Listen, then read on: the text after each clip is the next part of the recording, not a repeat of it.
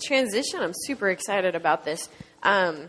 Normally what we do is that we read the scripture, but because I'm in charge of the children's nativity pageant, and I know some of you got a chance or missed out on a chance to be Mary and to be the angel in your own children's nativity pageant, I wanted to call someone up here. And so I need a volunteer to be Mary in our scripture reading today, and I need a volunteer to be the angel. Who do I have? Come on, someone. Someone back from college. Someone like Peter Reimers who really wants to be my angel. Please come on up. I've got a script for you. It's going to be awesome. Who wants to be Mary? Who really got, missed out? Didn't get a chance to be Mary when they were younger?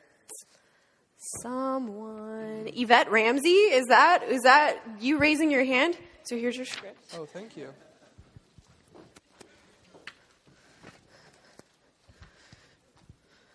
Just put your arms out. Oh, shoot. Oh, this is a whole It's intense. It's intense. We got it. It's happening. Sorry, it's fit for children, you know. You're not child size. Oh, not one size fits all. And the color of Mary, I don't know if you knew this, is actually blue. So I don't want to mess up your hair, so you just can have a shawl. It's wonderful. And then we've got a little script for you right there. And I'll be the narrator. Does that sound like a good plan? Sounds like a great plan. Okay, so it's much more fun when we have some people acting things out. And so today's scripture reading, let's go. In the 6th month, the angel Gabriel was sent by God to a town in Galilee called Nazareth, to a virgin engaged to a man whose name was Joseph, of the house of David. The virgin's name was Mary. Aww. And he came to her and said, "Greetings, favored one. The Lord is with you." But she was much perplexed by his words and pondered what sort of greeting this might be. The angel then said to her, "Do not be afraid, Mary, for you have found favor with God. And now you will conceive in your womb and bear a son, and you will name him Jesus. He will be great and will be called the Son of the Most High, and the Lord of God will give him the throne of his ancestor David. He will reign over the house of Jacob forever, and of his kingdom there will be no end." Then Mary said to the angel, "How can this be, since I am a virgin?" Then the angel said to her, "The Holy Spirit will come upon you, and the power of the Most High will overshadow you. Therefore, the child to be born will be holy. He will be called Son of God. And now your relative Elizabeth, in her old age, has also conceived a son. And this is the 6th month for her who was said to be barren, for nothing will be impossible with God." Then Mary said, "Here am I, the servant of the Lord. Let it be with me according to your word." Then the angel departed from her. The word of the Lord. Thanks be to God. Thanks be to God.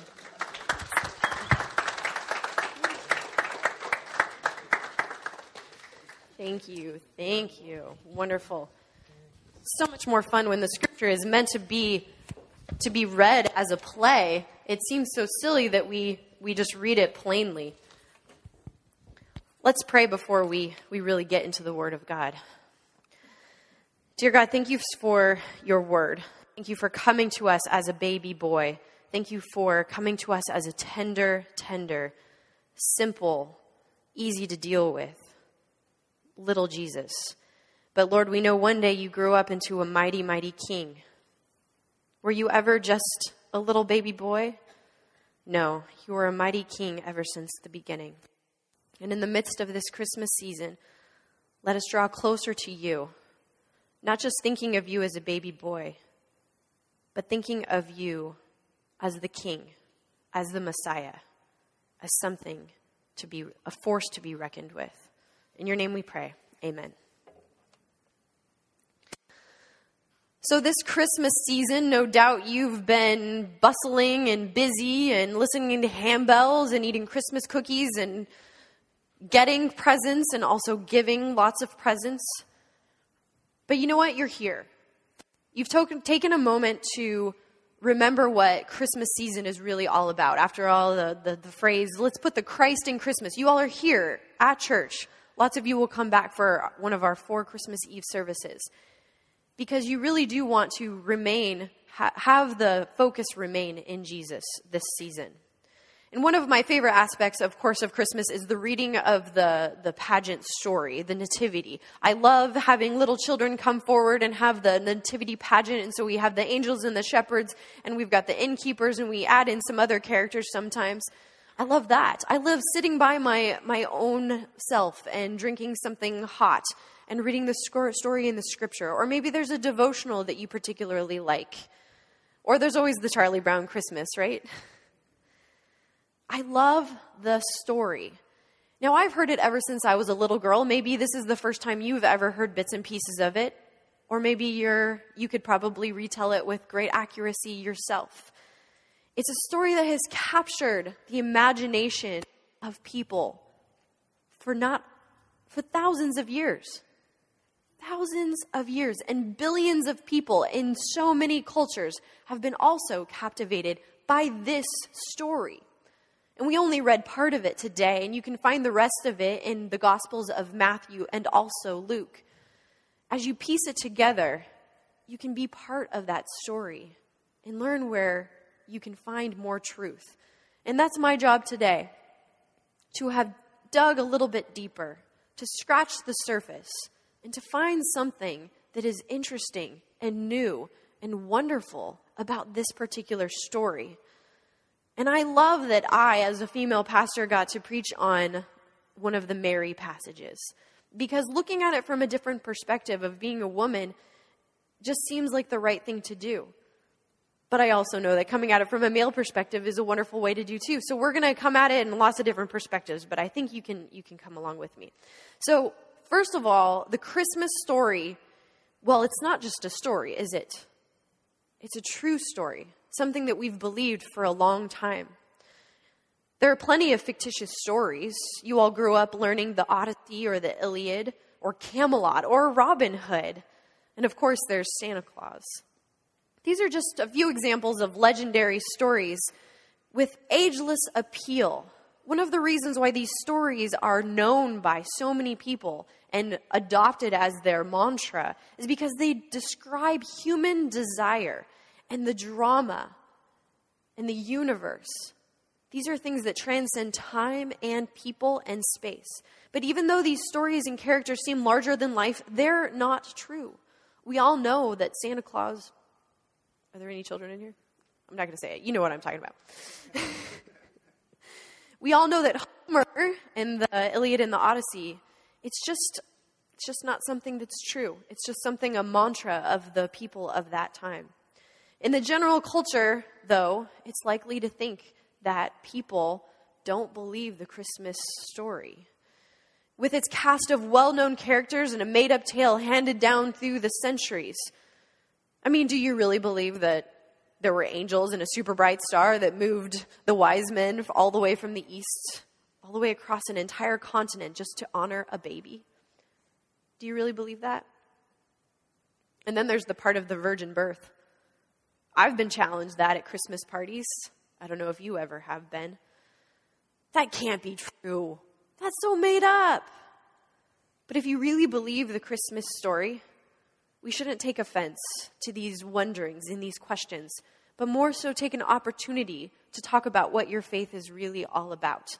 It's not just about a bunch of old dudes wandering in a desert following a star, or a bunch of dirty shepherds stumbling their way to a barn.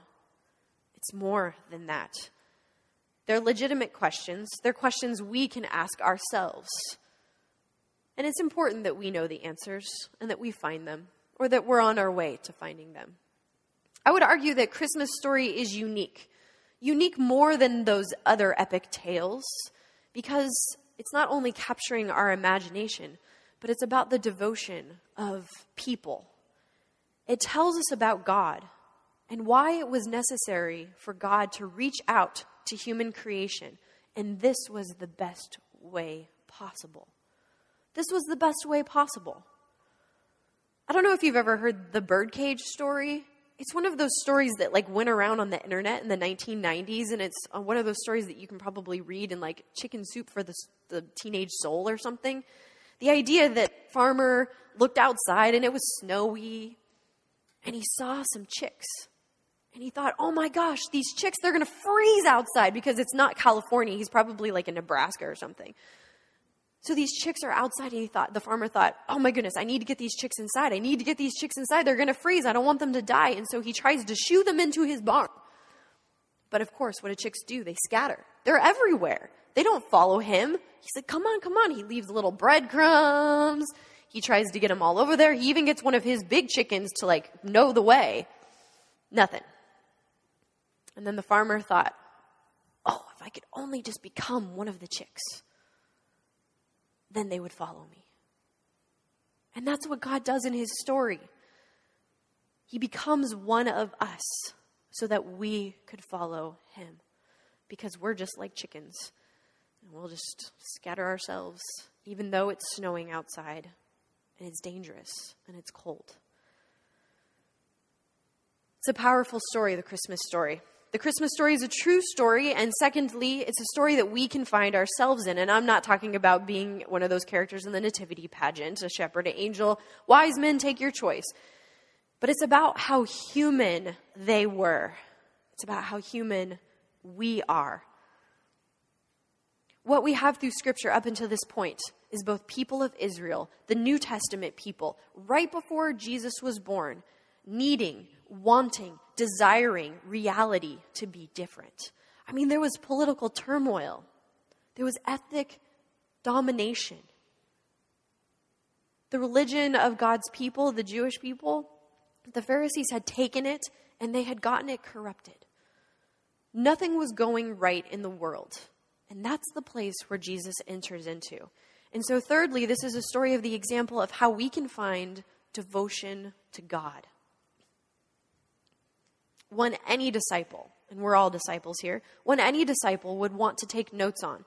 And we see how Luke, the gospel writer, takes us in that place. So our scripture for today directs us to a very young, probably around 16-year-old girl, whose fear and whose faith made her do unreasonable and ridiculous things. But isn't that what fear and faith do? I mean, ask a newspaper editor and what sorts of stories make the news lines. Royalty, religious, promiscuity. So much of this is in our headlines. It could be titled, Pop Star's Love Child, or The Princess Has a Secret Affair, or what's even better, The King's Secret Night with a Nun. So when people read the story of the angel Gabriel coming to Mary, and there's the whole virgin birth thing, it's easy for our minds to jump the way that the newspapers have taught us to jump and conditioned us to do. So people have read into the story all sorts of different things that are not actually there, and they've failed to notice what is actually there. And Matthew and Luke, our gospel writers on this, are simply reporting that Jesus didn't have a father. Didn't have a father in the ordinary way, mind you. And it's because Mary had been given special grace to be a mother of God's incarnate self. Incarnate is a fancy word for God becoming us. So don't listen to your mind and what makes you focus on certain parts of the story. I want to reorient your mind to this kind of a story. An angel came to Mary and said, "Do not be afraid, for you have found favor with God, and this is the plan. You're going to become pregnant with God, and it's a big deal because the world really needs him to rule over all of the earth and heaven." And Mary asks the logical question, how? I'm a virgin. And so the angel says, the Holy Spirit can do amazing things. And then Mary, she said yes. Think about how remarkable that answer, that response is. Mary said yes to this plan, this ridiculous, incomprehensible plan. You see, Luke, where all the angels tell people something that will change reality. Right before the angels come in, right before all of this happens, the angels say something really important. And it's something that God wants to tell all of us, because God has an important plan for all of us to say yes to. And the angel comes up and says, "Do not be afraid. And it's not about the angelic, beautiful being. It's not about the glow that's coming from the angel. It's not about the fact that the angel is a stranger. It's about the fact that the news is so important and so unreasonable that you would be asked to do something crazy. And so the first words out of the angel's mouth are, do not be afraid. And isn't that what God wants to tell us? I want you to do something great with your life. I have a plan for you, but do not be afraid. Because fear drives us to do weird things. Fear makes us back away. We all have fears. What's your biggest fear? One day when I had some roommates in South Pasadena, I was living in a house. It was like a 1907 kind of a house, and we had mice. And so we learned that we needed to get an exterminator, and I was a little bit more hands-on than the rest of my roommates, and I was ready to get rid of those mice. But one day, my roommate Amy, I found her when I came home. She was standing on top of our dining room table. And I later learned the story that she had found a mouse in her bathtub, and that was a very freaky out thing for her to do. And so she had taken a bucket and she had put it on top of the mouse, and then she had put some caution tape over the door to the bathroom and then also the door of her bedroom. So there are 2 layers of separation between her and the mouse. And then she was also on top of the table. So that was 3 layers of separation. And this is what I came home to. Amy being afraid of this mouse. Now, when I actually went to go find the mouse, it was so precious. It was like a baby mouse that didn't even have its eyes open yet. I thought, Amy, come on. I mean, we could have caught this and, save the dramatics for later. But it was a really interesting story about the fact that she was afraid of something. And she couldn't go on with the rest of her day. It was a block. There was a fear over something so small as a mouse. Now, maybe you're really afraid of mice, but put yourself into some situation. Here's another one. So I remember when my husband, Mike, and I were staying over at his parents' house, and all of a sudden, I heard this click, click, click, click.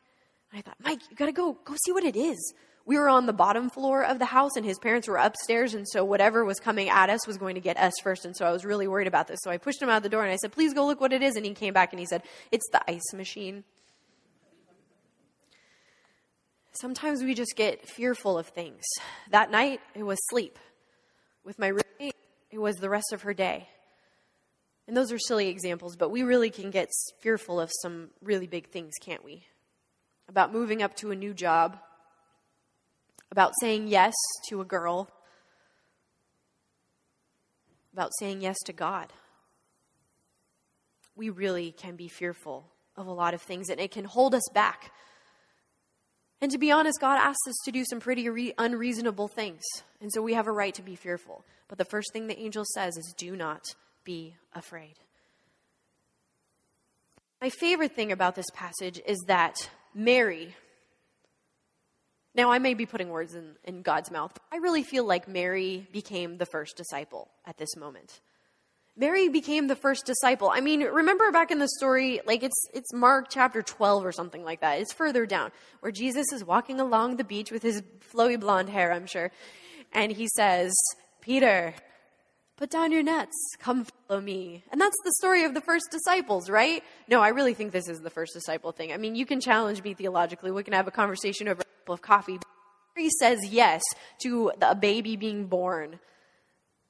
That's when she becomes the first disciple, right? I mean, she's going to walk with this guy throughout his entire life. She's heavy laden with the burden of watching her son, or knowing that her son will be crucified, knowing that her son will save an entire people. Mary's the first disciple because she said yes.